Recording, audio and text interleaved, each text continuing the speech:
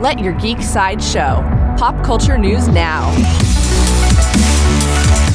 Hi, this is Andrew, and here are your pop culture headlines. New from Disney. Disney announced 4 new movies that will be available soon on Disney+. Raiders of the Lost Ark, Indiana Jones and the Temple of Doom, Indiana Jones and the Last Crusade, and Indiana Jones and the Kingdom of the Crystal Skull. The first 4 Indiana Jones films will debut on Disney+ on May 31st. For fans of animation, Netflix released the first official trailer for the new animated film Miraculous, Ladybug, and Cat Noir, the movie. The story follows ordinary teenager Marinette, whose life in Paris goes superhuman when she becomes Ladybug. Bestowed with magical powers of creation, Ladybug must unite with her opposite, Cat Noir, to save Paris as a new villain unleashes chaos onto the city. Miraculous, Ladybug, and Cat Noir, the movie, premieres on Netflix on July 28th. New from Lucasfilm. Lucasfilm shared a new poster for a single episode of their animated anthology series Star Wars Visions. The poster features a mix of graffiti and anime-style art showcasing the main characters featured in the episode The Pit.